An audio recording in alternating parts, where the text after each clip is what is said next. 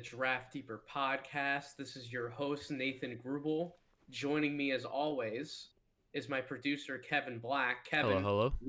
we were off for a week due to the holidays, but we are back, and man, has there been a lot going on, certainly in the scouting landscape with the kickoff of the college basketball season. But naturally, we have to reflect a little bit at some of the stuff going on in the NBA as well. Obviously, we got to talk about the Westbrook and Harden trade that happened last night. We're recording this on Thursday, December 3rd, so obviously that big trade to react to. But you had something that you wanted to bring up as well in terms of a free agency transaction. What did you want to hit on quick? Can I give a shout out to Triple B right now? All three balls in the NBA. Oh my gosh! You know what? I should have known that's where this was going. I did not even think about LiAngelo Ball. Yeah. When you were talking to me about a free agency mention. Yeah, I guess it's an important accomplishment, right? I mean, LeVar did what he set out to do and did what he proclaimed he was going to do. So. Know what's the craziest part about it too? If LiAngelo can shoot the ball, he's the best shooter out of the three of them. He is in fact the best shooter out of the three. I'm not sure that he's the best athlete. Oh, he's definitely not to play in the NBA, but you are right about the shooting. And honestly, Detroit kind of needs some shooting right now. I don't. Well, they have about 12 centers, right? They have about 6 centers, 5 power forwards. I don't know what they're doing over there right now, but big blessings up to Killian Hayes. He's going to have a lot to work with and figure out. Detroit could very well be the worst team in the league. Yeah, I mean, I don't know what they're going to do about Derrick Rose, because obviously you'd think that they'd probably move off of him to give Killian Hayes the keys at some point during the year. So yeah, Killian Hayes is going to have a lot on his plate. So I certainly hope he figures it out and he has a successful rookie year. I'm rooting for nothing but the best for all of the NBA teams, let alone just Detroit. But LiAngelo's going to get it. He's going to have the opportunity to shoot if he gets some minutes. They're going to need some 3-point shooting. So I have no doubts about that. Kevin, just really quick, what were your thoughts on that Westbrook Harden trade last night? Because I told you. I think you mean the Westbrook John Wall trade. Yes, the Westbrook John Wall trade, of course. Westbrook and Harden were already together. Yeah. We don't need to see that again. I think it's actually intriguing because I think John Wall pairs a little bit better with Harden than Russell Westbrook does. Not by like a lot, but I think by enough that I think it's a little bit noticeable. I think John Wall's a little less ball dependent in terms of the scoring atmosphere than Westbrook is. You'd agree with that, right? So I think he kind of has to move more into that role, especially after coming off of a lot of these medical concerns, right? Like he can't be this ball dominant, pound the ball away, dribble, get by somebody using his insane speed and quickness to get to the rim. He's not going to be that same kind of player. At least I don't think. I mean, we're going to obviously see him play in some NBA games. We're going to get a better idea of that, but I don't think he's going to be that same player. So if he is able to kind of change I believe in John Wall doing more to change his style of game than I do Russell Westbrook, right? We kind of saw that Russell Westbrook ultimately couldn't change. They had to go back to running an offense that was pretty much tailored exclusively around him, and he went back to putting up the All-NBA numbers, which is fine, great. He's a one-man show. He deserves all the respect in his own right. He's a great player, but I just believe in John Wall to find ways to succeed better off the ball. He is a better jump shooter than Russell Westbrook. I think that's pretty much statistically proven, at the very least from 3, but I even like his mid-range pull-up a little better than Westbrook's in times. I think he's a better free throw shooter overall. That used to be Westbrook. I have no idea what happened to Westbrook at the free throw line over the last 3 years, but that used to be his title. But yeah, I think John Wall just being able to contribute in more areas without the ball is going to help with Harden, and I don't think it's a wash. It's just at the end of the day, we can talk about that and what could happen, but if those things don't happen, there's still these two very similar point guards that Bradley Beal and James Harden aren't really trading off anything like drastic, right? Like Beal still has to do the same things with Westbrook as he was probably going to have to do with John Wall, I guess, if it's a chemistry thing, and they're just changing it up because Beal and Harden wanted to play with different guys, and Wall and Westbrook just wanted to be in different situations. Yeah, chemistry obviously is important, right? But from a basketball standpoint, we're really going to have to see how it plays out because I don't think a lot really changes from a stylistic standpoint. But I could be wrong. When was the last time we saw John Wall play? I feel like it's been forever. Oh gosh, so I saw the exact number on this on social media today, and it's been over 700 days Yeah, since like, I John Wall literally played an can't NBA tell game. you the last time I saw John Wall play a game basketball. It's unreal. It's unreal that he's been gone for this long. He's been sorely missed. He was one of my favorite players in the NBA for quite a while to watch. He was just so electric, so explosive. He'd also get after it on the defensive end. Like he took defense personally. Yeah. Quite a lot of the time that he was on the floor, and naturally him and Beal were such an electric backcourt. Some of those playoff series that Washington had were incredibly fun to watch. And now I would have been really interested to see Wall come back in Washington because Beal is a completely, I don't want to, I guess completely is not the best word, but he is a much better player than he was when we last saw him on the court with Wall. I mean, I'd consider Bradley Beal, he has to be top 15 in the league. Maybe not. That Top would be an 10, interesting he's gotta be conversation to top 15. have. Because I feel In like terms, I feel like it changes a lot based on what we saw in the bubble too, who's top 10 and top 15. Because we saw a in lot terms of of emergence from people. yeah, we might have to do that as a little bit of an interesting exercise. Yeah. Yeah, even if it's off air, I think that's an interesting conversation to have because I feel like a lot of the top 5 is pretty set in stone.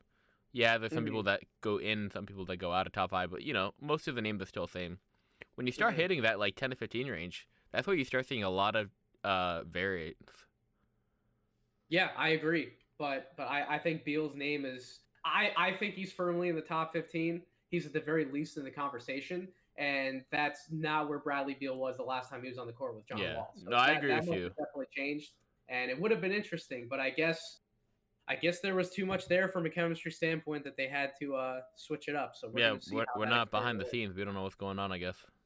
That is very true. We don't have Tommy Shepard's job. Shout out to Shepard. I really all the interviews I hear, everything that he's done, even the draft pick that he just made, we certainly reviewed the Denny Avdia pick on the live stream that we did for the 2020 NBA draft. I really like the moves that he's done as a front office executive. So I'm going to give him the benefit of the doubt on the Westbrook trade.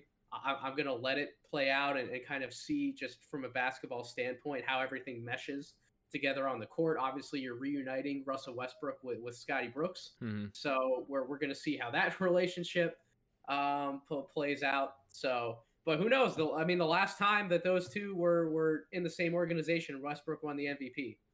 Yeah, and So it's not like Westbrook. I don't think Westbrook's even fallen off at all, and maybe surrounding him by like a young team who can really learn from him is actually going to benefit Westbrook a lot. and that's that. I'm actually really glad you brought that up because I wasn't even thinking about that originally, but I did have that thought earlier today. As I was doing a little more deep thinking on the trade was that Westbrook's a guy who just likes to go out there and compete and hoop, man.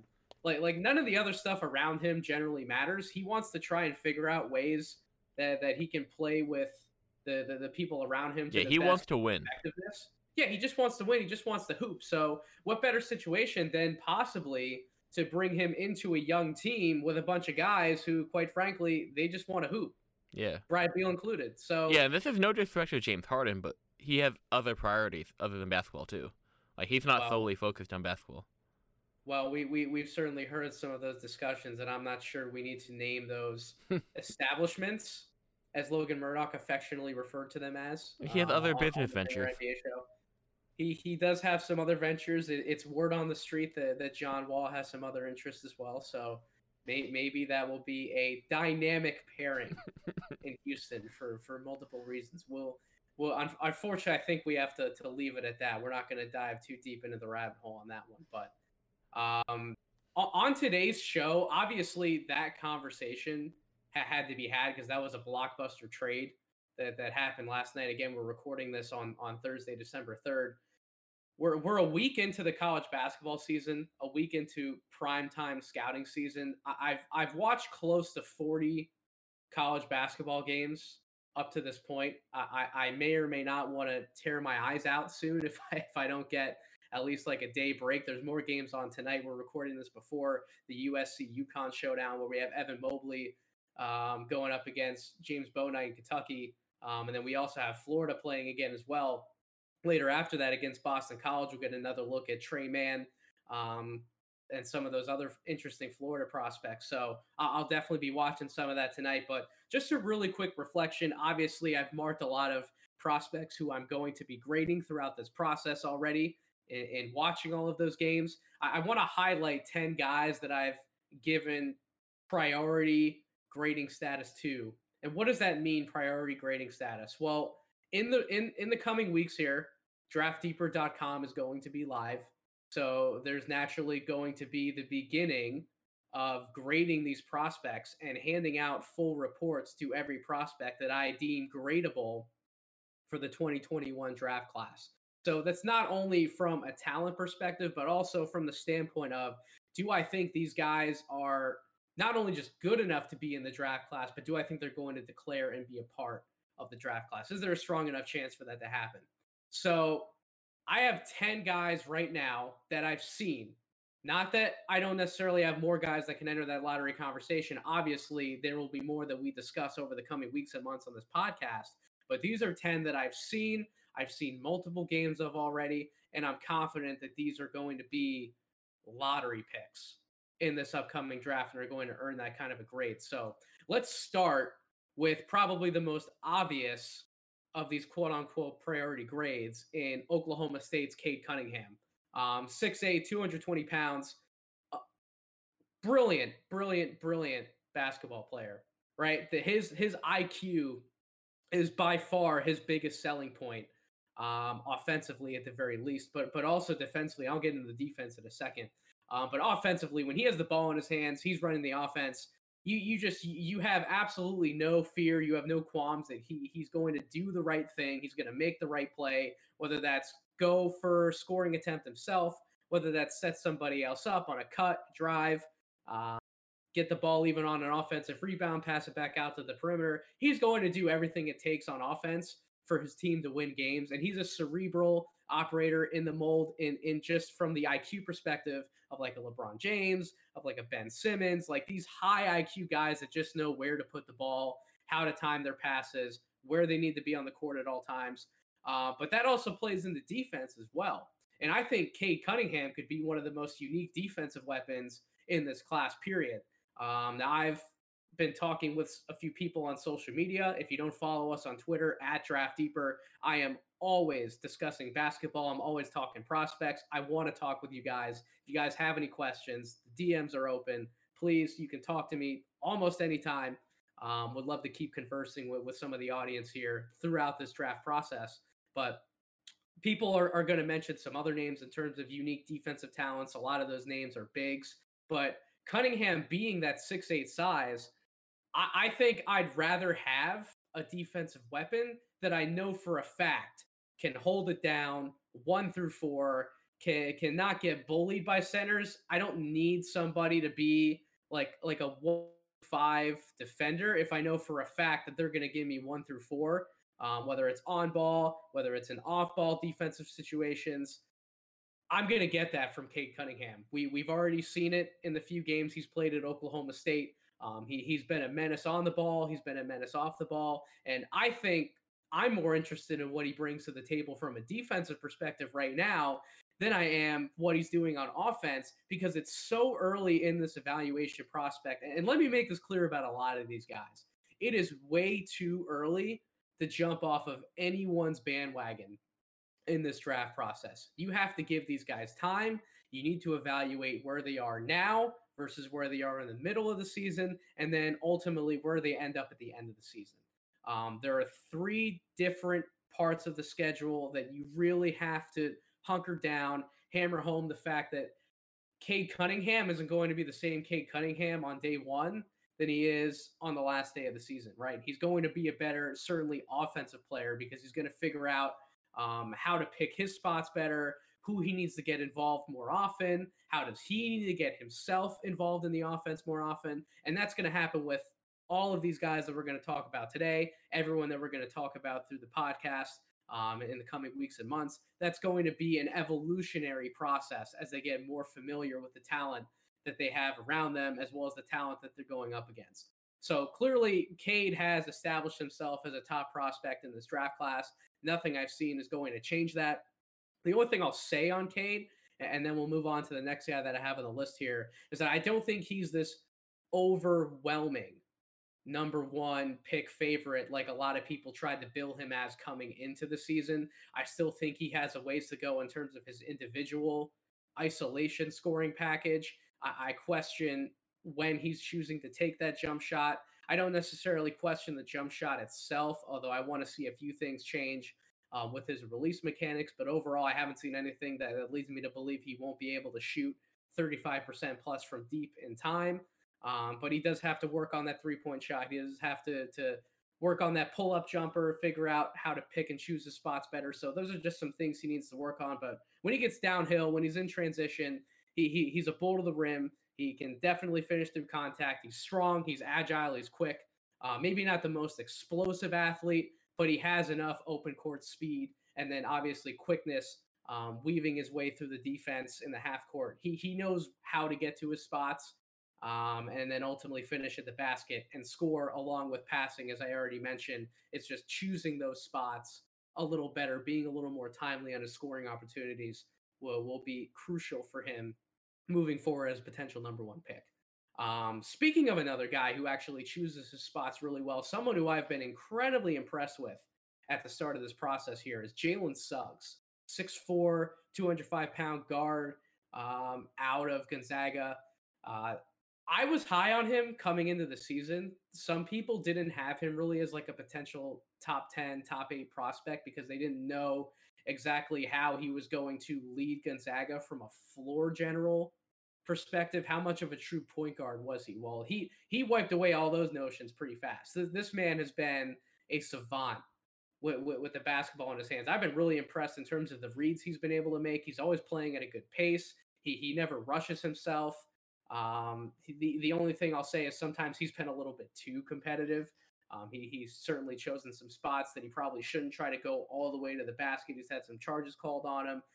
He's committed some dumb fouls defensively, but I'm okay with that right now because it shows that he's giving effort, right? It shows that he wants to win. It shows that he actually gives a shit about the game. And that couldn't have been exemplified more than last night. Again, I've said that we're recording this on Thursday, but when Gonzaga played West Virginia on Wednesday, and he had that injury where he was grabbing like the back of his heel. I thought, oh my gosh, when he went down, does he have an Achilles injury? Did he just rupture, potentially even tear his Achilles? He didn't look good.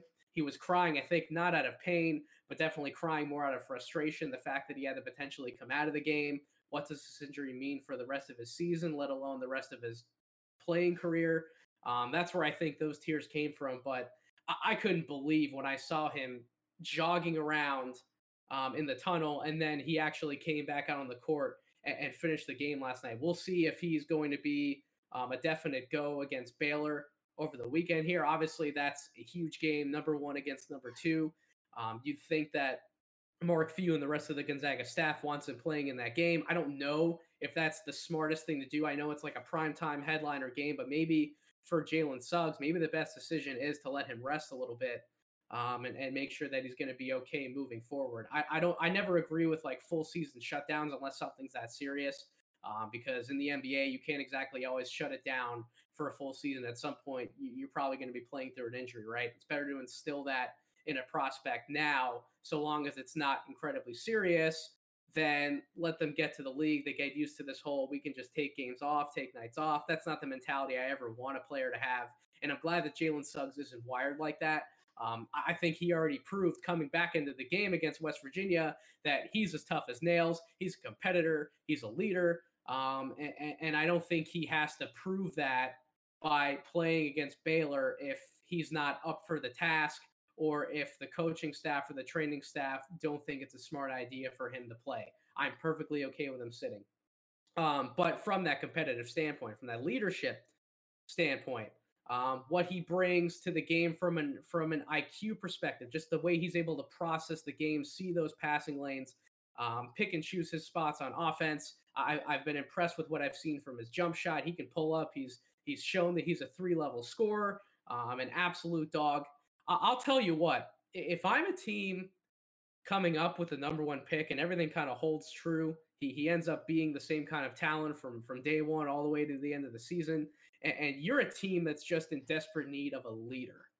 There's not a better player in this class than Jalen Suggs. If we're just talking about pure leadership, pure competitiveness, he's going to bring that from day one, and he's going to galvanize the troops, make good decisions, get everybody else pumped for the game. You could tell, you could even tell against West Virginia when Jalen Suggs went out of the game, it was completely different than when he came back in. Coming back in, he wasn't nearly as effective of an overall talent because he couldn't be. He didn't have that same burst and explosiveness, but even having him out there, being able to help with some of the decision making, direct guys in traffic, just having him out there really changed the morale of the team of Gonzaga. And I think there's something to be said about that. I've been very impressed with his leadership style, and he is going to be a top pick candidate for me moving forward.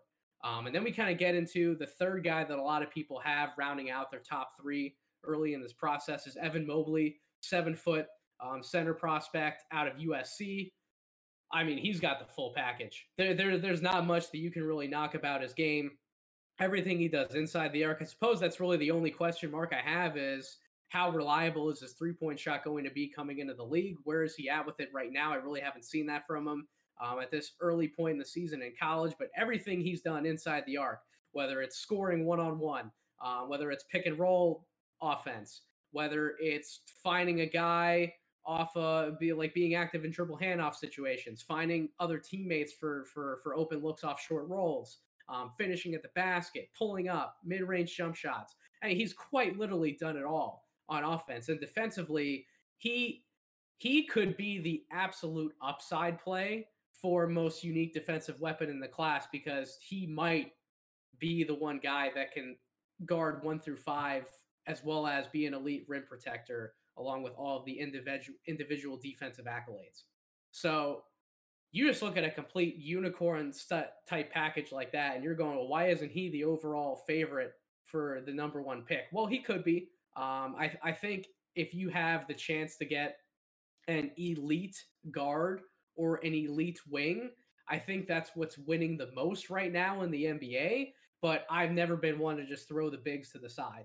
If the big is the best prospect in the class, if he's as unique of a talent as Mobley is, I mean, you might have to take him number 1. And this process, again, we are so early in this process. I haven't even really sat down and fully graded any of these guys yet. I'm going off of just my first impressions and what I've seen. That's the whole point of this podcast. So Evan Mobley could very well emerge as the number 1 overall pick candidate by season's end. It wouldn't shock me in the slightest. That's kind of like my top 3 right now. Very close to that top 3. The next guy on the list is Jalen Johnson, 6'9" forward out of Duke. Powerful athlete with the ball in his hands. You want to talk about wrecking ball downhill, finishing at the basket, finishing through contact. You just get that impression that nobody's going to stop him, similar to what like Ben Simmons is downhill in the NBA. That's kind of what Jalen Johnson's is right now in the college game when he gets the right touches. Obviously, the biggest question mark for him coming into the college season was his jump shot. I'm actually fairly sold on his jumper, even his free throw stroke from the line. I actually really don't see a lot mechanically wrong with Johnson. I think that there are still some things he can improve on his follow through, but he has much better arc on his jump shot than he did in high school. He's clearly made some improvements there. He was even showing some off the dribble pull-up scoring in the mid-range in these first few games for Duke. So that's actually not a big concern of mine. I think my biggest concern with Jalen Johnson, he shares the same concern that I have for another prospect that I'll get to later on in this list, is just his overall feel for the game on both ends. Like the numbers that he put up in that first game, 19 points, 19 rebounds, 5 assists, 4 blocks. Obviously, he had the 7 turnovers in that game, which was a major knock against him. But he put up those impressive numbers off of pure physical talent, right? Like, I don't think his feel is as developed on either end of the court as maybe was advertised coming into this college season. He certainly has a lot that he has to learn, but it wasn't things that I don't think are correctable from a few proper film sessions. I think that Jalen can do a lot of good for himself just sitting down, reviewing the film with the right people, taking a look at some of the spots that he probably could have been in when he had the opportunity to score, to better defend one on one, to help on the weak side. But he is an impressive basketball player off of just pure talent. Whether it's finding guys on the move, whether it's getting to the basket, some of that pull up scoring I was talking about, um, timely blocking shots. He's proven to be one heck of a menace off the ball, blocking shots. He is an impressive prospect in his own right, and I'm not going to rule him out of that number one pick discussion because I think if you have such a unique forward talent like Johnson, if he's even able to be mentioned in the same breath as someone like Ben Simmons, who at the end of the day was a number one overall pick coming out of LSU, I think you have to have him up there in that conversation. So I want to move past Jalen Johnson. We're going to get to the two Kentucky guys right here, Brandon Boston as well as Terrence Clark, both 6'7", guards, small forwards, however you really want to label them. I classify them both as guards right now, but I think both in time will put on enough strength, will put on enough bulk to be able to play up to the three as well. Both wiry scorers, but they score the ball differently. Clark is much more of a natural slasher. He kind of has that wiggle to him to be able to maneuver through the defense and get to his spots inside the arc. And to me, right now, is not only a better guard at getting to his spots purely, but he's also plays at a much better pace than I think Brandon Boston has leading up to this point. Brandon Boston's just seemed rushed. He seemed like he's trying to prove something, trying to score the ball in different ways, take some of these jump shots, take some of these shots off the dribble, maybe looking for his shot a little too much, not considering who else he has around him because he has a lot of talent around him. Clark has just played at a much better pace. I've seen him a lot more willing to give the ball up than taking the shot himself. And while I buy Brandon Boston's jumper a lot more than I do Clark's, especially from range, even though the percentages aren't the best right now, I'm not going to put a lot of stock into numbers off of like 2 or 3 games, right? It's more about what your eyes are telling you as far as how they're approaching the game, their feel for the game, and really just what you're seeing, not necessarily just counting on a box score to tell you everything that happened, at least at this point. Nor am I really looking at a lot of the synergy numbers either. I'm going to leave that till we have a few more games under our belt. But again, Clark, to me, has been the better player out of the two right now in college. Obviously, Boston still has the higher ceiling, and I'm probably going to end up ranking him higher as a prospect down the road because of the scoring potential from range that I mentioned. I think that's a clear advantage to his game. The NBA is always looking for guys in between 6'6" and 6'8" who can create their own shot from the perimeter, do a little bit more off the bounce. He's just really going to have to buy into making the people around him better and looking to get his other teammates involved more. And I did see that in high school. I don't think it's a fact that he always has tunnel vision. He always has blinders on. He literally doesn't see anything happen. It just looked like he wanted to prove something out there. So hopefully we get a little bit more balance from Boston in the future here. But don't sell any stock on Clark either. He should absolutely be in the lottery conversation. I think he will be. That's why I'm labeling him right now as a priority grade. I just think in terms of his physical tools, his defensive tenacity, what he can do with the ball in his hands, the pace that he plays at, his decision making, I'm buying a lot of Terrence Clark stock, and I'm buying more stock than I think a lot of other scouts are out there right now. So those are kind of my thoughts on the two Kentucky guards / forwards. I guess I'll just finish out Kentucky, and then we'll go to some of the other names on the list. We got to talk about Isaiah Jackson, 6'10" forward. Hasn't really done a lot in the scoring department, hasn't really shown me a lot of touch around the basket as much as I'd like, away from the basket, from the free throw line. I don't think he's going to be a big time scorer. He could certainly develop a few more things as the year goes on and as his career progresses. But right now, you're looking at him because he is arguably the most elite level athlete in college. He is ferocious on the glass on both ends. His second jump, by far and away, the best that this class has to offer. He has a nose for the ball, and his shot blocking prowess as well. He is an impressive shot blocker, whether he's just standing there on a post up, waiting to time his jump properly. And obviously, his length, his wingspan gives him an edge when he does time that jump well to be able to just swat a ball into the stands. Whether it's that, whether it's coming over on the weak side going for a block shot, he is a terror on defense.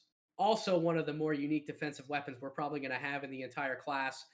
He's on pace. Some of his numbers in terms of his total rebounds and his total blocks, he's on pace to kind of get into Anthony Davis territory as far as Anthony Davis's impact on defense in college. That's special. That cannot be taken lightly. I didn't have Isaiah Jackson as a priority type grade coming into the season, a guy that I was watching to be in like that lottery conversation. But I'll tell you what, when you have that kind of a prospect defensively, it's hard to leave him out of that conversation. So I'm gonna have him there. I think he's gonna definitely keep his spot as the season goes on. And if he starts showing us anything more offensively that he has in his bag, especially any kind of like jump shot, or even if he can tick that free throw percentage up to around like the low to mid 70s, he is really going to rocket up people's boards, and I want to get in early.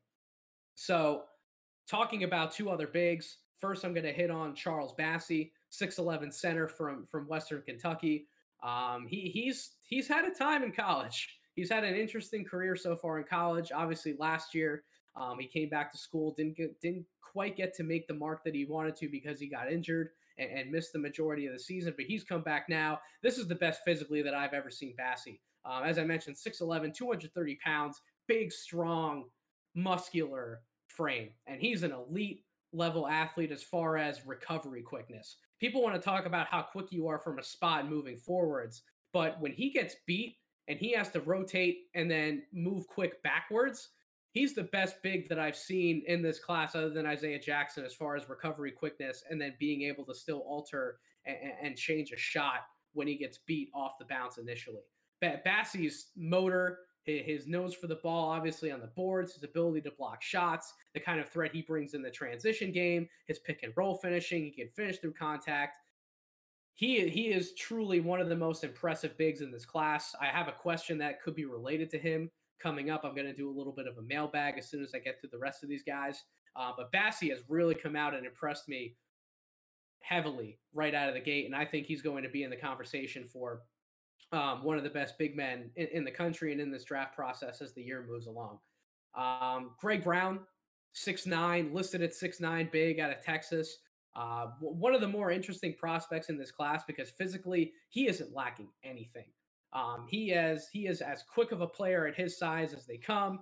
Not the most built body, but he's already at, I believe his list weight, he's already at 205 pounds. He probably is going to end up comfortably adding about another 20, 25 pounds onto his frame in time. So he's going to be a problem from a physical standpoint. The real question with him is, and this comes back to the Jalen Johnson argument, is how much of the game is he able to understand and process right now? How quick is he going to be able to make decisions with the ball in his hands? Does he always recognize where he needs to be, both on offense as well as defense? His entire case as an NBA prospect is about feel. We knew coming into the season that he wasn't the most polished basketball player. He was a pure athlete still figuring out how to most effectively position himself to be a good to great to elite basketball player. So I think coming into Texas, if you thought that he was going to be more than what he's shown in some of these games, maybe having a few eye-popping moments here and there, putting up some good numbers here and there, but not having the kind of impact over a 40-minute game that you thought from one of these more experienced prospects that I mentioned above, like a Cunningham or a Suggs or a Mobley, then you were mistaken coming into this evaluation process from the start. He was always going to be an athlete. He's going to need some seasoning time, but he is someone I'm confident will be a much different player day one versus the end of the season. I think he's going to be a lot better of a basketball player later on in the year. I think that Texas team is one of the strongest in the country, period. I think they're a much bigger threat to win the Big 12 than people might have thought coming into the year. And I think with that winning experience, with having some of those guards around him, like a Matt Coleman, like an Andrew Jones, experienced college guards who know how to not only get to their spots, but also get other people in position to succeed. Playing next to a guy like Kai Jones, who can also protect the rim in his own right. Certainly someone we're going to talk about as the weeks come in this podcast. having another big next to him to be able to rely upon, along with like a Jericho Sims, so that Greg Brown can be a little more free to play defense in space and take advantage of some of his quickness, play some of those passing lanes, and force some turnovers. I think that's also going to help his development and some of his off ball instincts as well. So, someone that I still have stock in, some people are jumping off of his bandwagon. I already made the point. Why are you jumping off of anyone's bandwagon? We're only like 2 or 3 games in. Doesn't make any sense to me. So, I'm going to hold all my Greg Brown stock, and he's someone that I really am intrigued to see develop over the coming weeks. And last but not least, we have Zaire Williams, got to make his debut in the Maui Invitational for Stanford. 6'8", 185-pound wing, slender frame. I got to be honest, I'm not impressed with Zaire physically. I think if you play him up a position like at a 3 or a 4, like a forward spot, I think there's a heavy chance that he can get bullied physically, especially in the NBA, by some of those matchups that he would have to guard. I mean, can you imagine Zaire Williams having to guard somebody like LeBron James on the break? I mean, LeBron's a freight train. He will barrel over Zaire Williams. That's going to be an and one all day long. So I'm not sure how much bulk he can add onto that frame. Again, very slender frame from shoulders all the way down. So I think from Zaire's perspective, he just needs to get stronger. He needs to get as strong as he possibly can, which naturally physical development. He's very young. That's going to happen over time, over the next 4 or 5 years.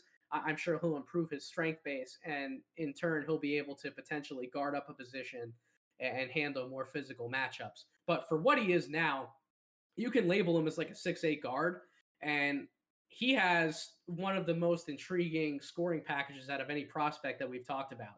His shot from 3-point range, he has deep range on his jumper. That was evidence off the catch, off the dribble in his first few games at Stanford. Then you kind of he works his way in. He's able to pull up in the mid range comfortably. Good looking stroke. Jump shot reminds me a lot of Lonnie Walker's. Another jump shot that I loved coming out of college into the NBA. I don't think there's anything mechanically stopping Zaire Williams from putting up some impressive shooting splits from about 15 feet all the way out past the 3-point line, all the way out even further. He could really challenge some of those brighter NBA stars, those real gunners that like to take threes from like logo territory. I think in time, he could be one of those more impressive shooters, man. I'm not putting a ceiling on how well Zaire Williams can shoot the ball. Has enough of a finishing package, has enough of a handle to be able to create off the dribble, create separation from guys, to go into his bag to some of those mid-range pull-ups. I'm really impressed by what Zaire showed me. Obviously, he had some struggles as we got further into the Maui Invitational Tournament, but he's young. It's game number 3. He'll be fine. He's going to have plenty of impressive moments as the season goes on. Certainly showed a few playmaking chops that I didn't quite know he had the last time I saw Zaire before he stepped on the court in a Stanford uniform. He seemed a little too ball dominant, a little too shot happy for my liking. That's why I wasn't as high on him as some other people coming into this season. But he's shown enough to me to warrant all of the hype and the conversation about him as a priority grade moving forward. So that kind of closes out my list of 10 guys that I wanted to make sure I highlighted on this podcast. Again, not going too in depth, just giving some of my first impressions. So I want to close out the podcast with some mailbag questions that I actually got. I shared on Facebook, on Twitter, and some of the Facebook groups that the page is involved in, that I wanted to do a little bit of a mailbag, answer some people's questions. I think I'm going to make that a weekly thing. So if you ever have questions, again, you can DM us on Twitter at DraftDeeper. You can email us, draftdeeper@gmail.com. I'm always happy to answer anyone's questions because that's what I want to use this platform for the most. I want to use it as an educational and a conversational platform where I get to interact with all of you and we get to have conversations. That's what makes all of this more fun, right? When we're talking to each other, when we're debating, we're sharing opinions, educating each other. That's where we get the most out of the whole point of this platform. So first mailbag question I had was very interesting. How has and will COVID affect the scouting landscape this year? And what's my outlook on the situation as a whole? Great question. So a big reason why I've gotten off to a better start in terms of the amount of games that I've watched already. Again, I mentioned that I'm at almost 40 games already through a week. I don't know how much more live basketball we're going to see if some of these outbreaks keep happening. If college basketball has to get shut down at some point, they're not able to play the tournament to its fullest potential, or at all, maybe at all, like they did last year, like they weren't able to last year. I don't know how much more time I'm going to have to evaluate these prospects in live settings before we would go to this whole virtual combine, going off of he said, she said reports, workouts, the whole 9 yards. So I want to take in as much game film as possible while I have it. And that's probably the biggest effect it's going to have on the scouting landscape is obviously if there's shutdowns because of COVID, that just limits the amount of film access that we have. And you can go back and watch games at any point in the scouting process. There's platforms like Synergy. You can record stuff on DVRs, however you watch your film. There's multiple ways to do it, but I like taking in as much at the time of play as I possibly can. So I think my advice to anybody out there who is concerned about what's going on with COVID, how it might possibly affect the rest of the season, get as much film in now as you can, man. Have your notes ready, have your evaluations ready, and just be prepared for anything to happen. It's the best advice I can give. Next question: who is the best center prospect this year? As of right now, very early, I'm still going to go with Charles Bassey. He's the best pure big man that I've seen. There are a few other intriguing talents out there. We talked about Isaiah Jackson, if you want to consider him a big. Obviously, Evan Mobley. We're going to list him as a center. I think Mobley could actually be better served as a power forward, getting him on the Anthony Davis development train as soon as possible. I think he could be a really intriguing four next to a true five. If he had somebody to play with, like a Charles Bassey, I think there's so much more that Evan Mobley can do on both ends, whether that's on the ball or off the ball, that would make him such an intriguing pairing with another true big. So I think by season's end, I'm probably going to list Mobley as like a forward, not necessarily a true five, although he can play the center spot. So if we're talking just like pure big, and that's what I go off of as far as a definition for center, I'm going to go with Charles Bassey right here. We'll see if that changes. But Bassey, however you want to classify Mobley, I think those are the two names that you have to have in that conversation right there. Third, what pro position will Cade Cunningham play? Any person who's been listening to this podcast, when I first talked about Cade, notice I said a position clarification for everybody but Cade to start. I did that for a reason. I wanted to wait for this question because I knew this question was coming. I've had this conversation with a few people in private circles as well as on social media. Everyone wants to label Cade as a guard because of what he can do as like a floor general, leading a team's offense, bringing the ball up the court. I want to see Cade more as a wing prospect with two guards in the backcourt next to him to be able to take advantage of his playmaking, play with more speed, get out and transition a lot easier. And if you have Cade, not necessarily at the point of attack on defense from like a point guard spot, but have him out on the wing, playing more as like a rover in an off-ball role, kind of like how we've seen like a Matisse Thybulle have that kind of success. Obviously, Cade Cunningham isn't the same kind of defender right now as Matisse Thybulle is or was, but having him in that like quarterback style role defensively, having him kind of away from the point of attack, being able to utilize his IQ to kind of make call outs, help a center, get everybody organized and in position on defense. I think that's where Cade can thrive the most from a positional standpoint. Obviously, in today's NBA, in your offense, you can have anybody technically bring the ball up the floor. I don't know if that necessarily pigeonholes you into a position or not. So I'm not worried about classifying a prospect on the offensive end. But defensively, I've always known position classification as who you can guard is the position that you play. So with that in mind, if I believe that Cade's best role overall is on the wing, then I'm going to classify him as a wing. And I think I've already mentioned him as a wing prospect in certain areas. I think that's how I'm going to look at him moving forward. And that's what I would do with Cade if I was running a team and I drafted him. If you want to label him as a guard, fine. I'm not going to argue with it because of his point guard intangibles and his instincts, but that's just how I personally would classify him, and that's how I would use him. Who is Kentucky's best prospect? So we pretty much talked about the top three: Brandon Boston, Terrence Clarke, Isaiah Jackson. Right now, it's BJ Boston. I'm not going to rule out Isaiah Jackson from taking that spot as Kentucky's best prospect because of his immense defensive impact on the floor. At that big position, at kind of like that hybrid 4-5 spot. You want to have an elite defender, as elite of a defender as you can possibly find, who can guard multiple positions, who can switch and pick and roll, simultaneously protect the rim. Jackson's one of those few guys that is athletic enough and quick enough to be able to do that.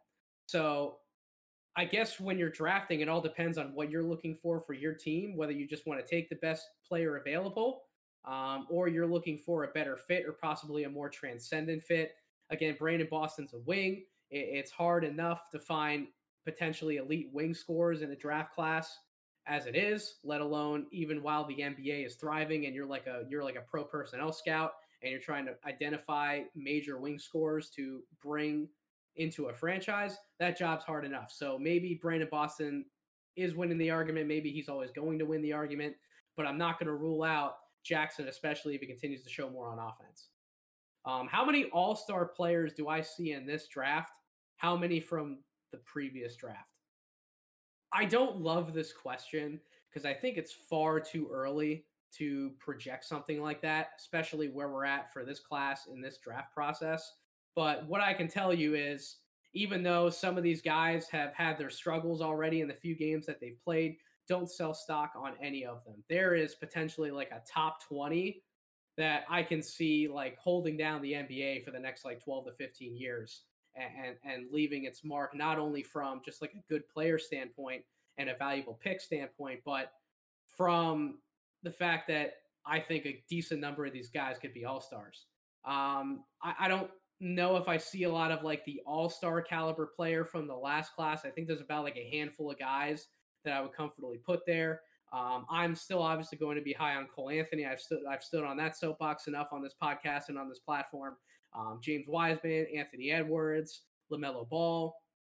Those to me are like the top four in terms of like pure all-star potential that I see right now. Some other guys could creep into that conversation depending on their continued fits with their team, how things emerge around them. We've talked about undervalued picks, certainly on the live stream that we did for the draft. Denny Avdia obviously is somebody that I can see maybe having an all-star level impact at some point for Washington, given the talent he has around him and the strengths that he can bring from his position. But so probably about like that 4 to 5 range for the last class. This class, the sky's the limit. I could say 10 plus. I could be dead right about that. I could be dead wrong in terms of there could be even more than just like 10 or 11. I truly I want to wait to see how this draft class develops, how I feel answering that question closer to like March, April, May, June. But right now, I think the sky's the limit for a great number of these guys, even guys that we haven't talked about yet. And then last but not least, this was an interesting question. Shout out Jacob Birkinshaw over the Overstated NBA show. We've had him on here plenty. If you haven't listened to any of those pods or don't listen to the Overstated NBA show, subscribe to them wherever you get your podcasts. They're fantastic. I love having all those guys on the pod. But prospects I've been most right and most wrong about. So when he asked this question, I asked him, so do you want me to talk about a guy that I've maybe been so right on that not enough people had high enough on their draft boards? And that was kind of the direction he wanted me to take that question. So Shai Gilgeous-Alexander is a really great answer for me. I was really high on him coming out of high school. Out of all the point guards in his class, I wanted to see Shai the most because he just did things on a basketball court offensively. You couldn't really explain how he did them and how he got to certain spots to make things happen, but he just did it, right? And to some scouts that I worked with during that season to evaluate, they saw that as a negative. I saw that as a positive. Just because we haven't seen something before and we can't explain it doesn't mean it's not a positive and doesn't mean it can't bode well for his future. So Shai obviously showed that he has a ton of skill in his bag, especially that second half of that Kentucky season when he really got handed the keys and that team fully became his. And that's carried over into the NBA today. He's one of the most intriguing young guards that we have in the league. And I think he's due for an all-star caliber year within the next season or two. I really think he's that special of a player. So I'll hang my hat on Shai Gilgeous-Alexander as somebody that I was high on before the college season started and then ultimately by draft's end. I guess I could throw Zion Williamson into that mix too, even though he was like a top 5, top 6 guy coming into that college season with Duke. I had him as my number one overall pick going into the season because I thought that his basketball IQ, the skill that I saw him display in high school games, I thought that was all terrific. I thought he was more of a complete package than just like a dunker and a rim runner, and he showed that, right? Like his most wow moments in college were him making some absolutely ridiculous passes and plays on the move, where you go, oh my gosh, is he potentially like this overwhelming physical presence who is also like a ball distributor? And again, I saw some of that in high school, and that's why I was like, if this guy's going to put up like 20 and 10 in his sleep, and he's also going to throw in like 5 or 6 assists on top of his potential defensive playmaking ability, we haven't seen a lot of that so far in the NBA, but we certainly saw a lot of that in college. I think he was arguably the best defensive playmaker coming out of that draft class, along with somebody like a Thibault. I think the sky's the limit for Zion. I felt that way coming into that year. So I guess you can kind of throw him in that boat too. So Zion and SGA were two really good hits. My worst draft evaluation, the prospect I was the most wrong about, was Josh Jackson coming out of Kansas. I don't think it was anything talent related. I don't think it was anything basketball related. I didn't have all the information that I probably needed to make a judgment call of what he did or didn't bring off the court, to where I had him very, very, very high on my board, but I clearly shouldn't have because he had a lot of issues that he was dealing with off the court. Obviously, that hurt his ability to garner the attention of NBA evaluators and NBA coaches at the next level. It inhibited him from playing a lot of minutes to further develop the aspects of his game that haven't been there. Now he's making somewhat of a comeback. Shout out to Josh. I'm really happy for him that he signed a contract with Detroit, and he's probably going to get a good opportunity to have some significant minutes for them played and a significant role. So I'm happy for you, Josh. I'm rooting for you. I want nothing but the best for you. But as of right now, I have to say I was wrong about his evaluation. He hasn't been a potentially all-star level wing prospect because he hasn't really given himself the chance to be one off the court. So that's where I'm going to leave this podcast. Again, I thank everyone out there for listening to this first show of the 2021 NBA draft season. If you haven't already, subscribe to us over wherever you get your podcasts, Apple Podcasts, Spotify. Subscribe to our YouTube channel. Follow us on social media. Keep the discussion going. I will be in touch on this platform as well as all of our other platforms in the coming weeks when draftdeeper.com is ready to launch and ready to go. I'm so excited for that. You guys are going to love all of the information that we're going to be pumping out over there. And I might have another significant surprise for you in the coming weeks as far as this podcast. So stay tuned. Thank you, everyone, again for listening. Hope you all have a wonderful rest of your week.